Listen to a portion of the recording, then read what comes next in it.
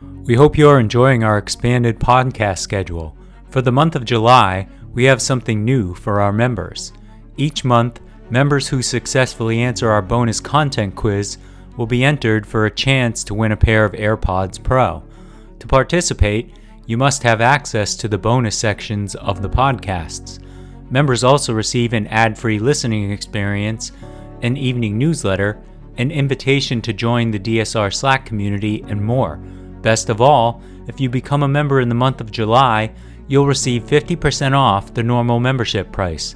Visit thedsrnetwork.com/buy and enter code FIREWORKS at checkout. That's thedsrnetwork.com/buy and code FIREWORKS. Thank you for your support.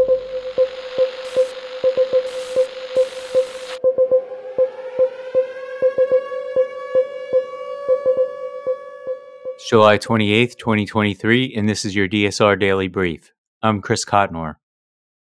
And I'm Riley Fessler. Our top stories from international outlets this morning.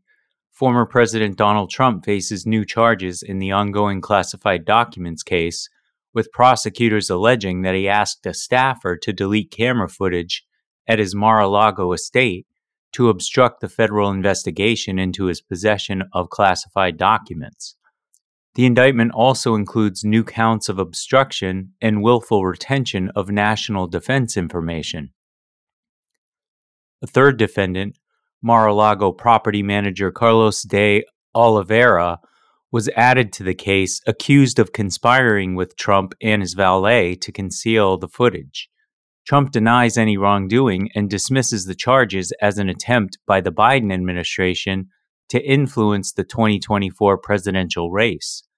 The addition of a third defendant to the case could impact the trial date, which was previously set for May, but Trump's legal woes extend to other ongoing investigations, including one related to his efforts to overturn the 2020 election and multiple cases in New York. 2 days after a coup led by members of the Presidential Guard removed Niger's democratically elected president, Mohamed Bazoum, from power, the situation remains uncertain.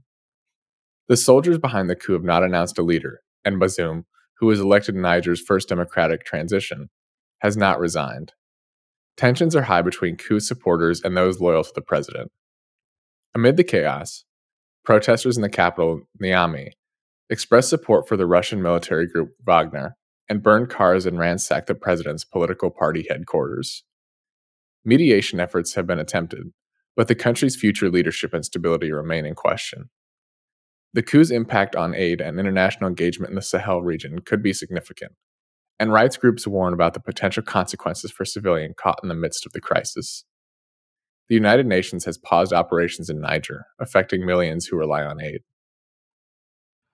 U.S. National Security Advisor Jake Sullivan met with Saudi Crown Prince Mohammed bin Salman in Jeddah, aiming for a diplomatic breakthrough in the region.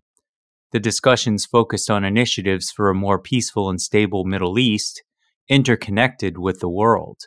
The talks were believed to explore the possibility of a multifaceted agreement involving a U.S.-Saudi security pact and normalization of Saudi-Israeli diplomatic relations. This deal would require Israel's recognition in exchange for improvements in the plight of Palestinians, like a halt to Jewish settlement building and a promise not to annex the West Bank. However, experts express skepticism due to political challenges and the omission of Palestinian interests from the discussions. Some believe more modest gains, such as further winding down the Yemen conflict and Saudi aid to occupied territories, could be achieved through engagement with Saudi leadership. Elsewhere, in a summer counteroffensive, Ukrainian forces have successfully recaptured the strategic village of Staromyorska in the Donetsk region, which marks the first major gain in days.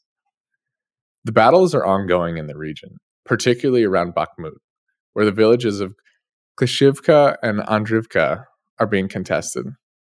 Ukrainian President Volodymyr Zelensky confirmed the village's liberation, and the Ukrainian Deputy Defense Minister Hanna Maliar also acknowledged the successful operation. In a separate incident, an attempted drone attack directed at Moscow was shot down by Russian forces, according to the city's mayor Sergei Sobyanin. This comes after earlier drone attacks in Moscow that were attributed to Ukraine by Russia. Chinese and Russian officials attended a military parade in Pyongyang alongside North Korean leader Kim Jong-un, where they reviewed the country's newest nuclear-capable missiles and attack drones.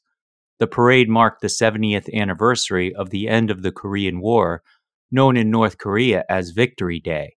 It was notable that the presence of Chinese and Russian officials at an event showcasing North Korea's banned nuclear-capable weapons indicated a departure from previous years when they distanced themselves from such displays. The parade featured intercontinental ballistic missiles with the capability to reach the United States. During the event, North Korean and Russian officials discussed strategic security and defense cooperation, and Russia thanked North Korea for its support during a special military operation in Ukraine, a claim the United States has accused North Korea of providing weapons for. The appearance of Chinese and Russian officials at the parade raised concerns about their commitment to enforcing sanctions against North Korea's nuclear and missile programs. Wildfires are ravaging southern Italy, leading to mass evacuations, and a significant number of these fires are suspected to be man-made. The agricultural union Coldiretti estimates that up to 60% of wildfires are caused by human actions, with arsonists being blamed for many of them. While some fires are accidental, intentional fires are often attributed to various motives, including tensions between neighbors, efforts to claim insurance funds, and pyromaniacs seeking chaos. The severe heat and drought, worsened by climate change, exacerbate the situation. These fires not only lead to evacuations and destruction of land, but also have severe consequences for the environment, with recovery taking up to 15 years and increasing vulnerability to landslides. The impact on lives, history, and ecology in the region is devastating, making it crucial for authorities to combat these deliberate fire-setting acts.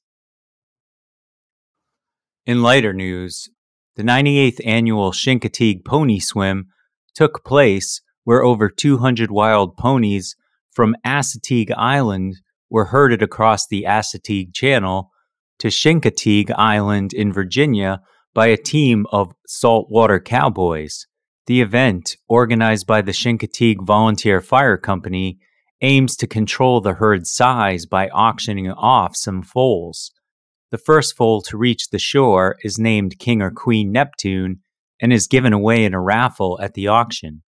This year's Queen Neptune was a chestnut-colored filly designated number 70. Additionally, some foals are designated as buyback ponies, auctioned for naming rights only, and then returned to the herd on Assateague Island.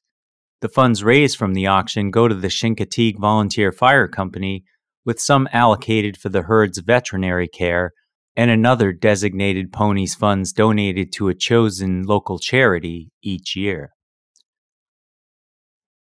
That's all the news we have for you this week. Be sure to rate, review, and subscribe so that more people can find the show. If you have a tip, topic, or correction you'd like to flag for us, please email us at podcasts@thedsrnetwork.com. Members of the DSR Network will receive an evening newsletter version of the DSR Daily Brief. If you'd like more in-depth analysis of these issues, along with our sources for today's episode, be sure to follow the links in the show notes and tune into our sister podcasts on the DSR Network. Stay safe and stay tuned to the DSR Daily Brief.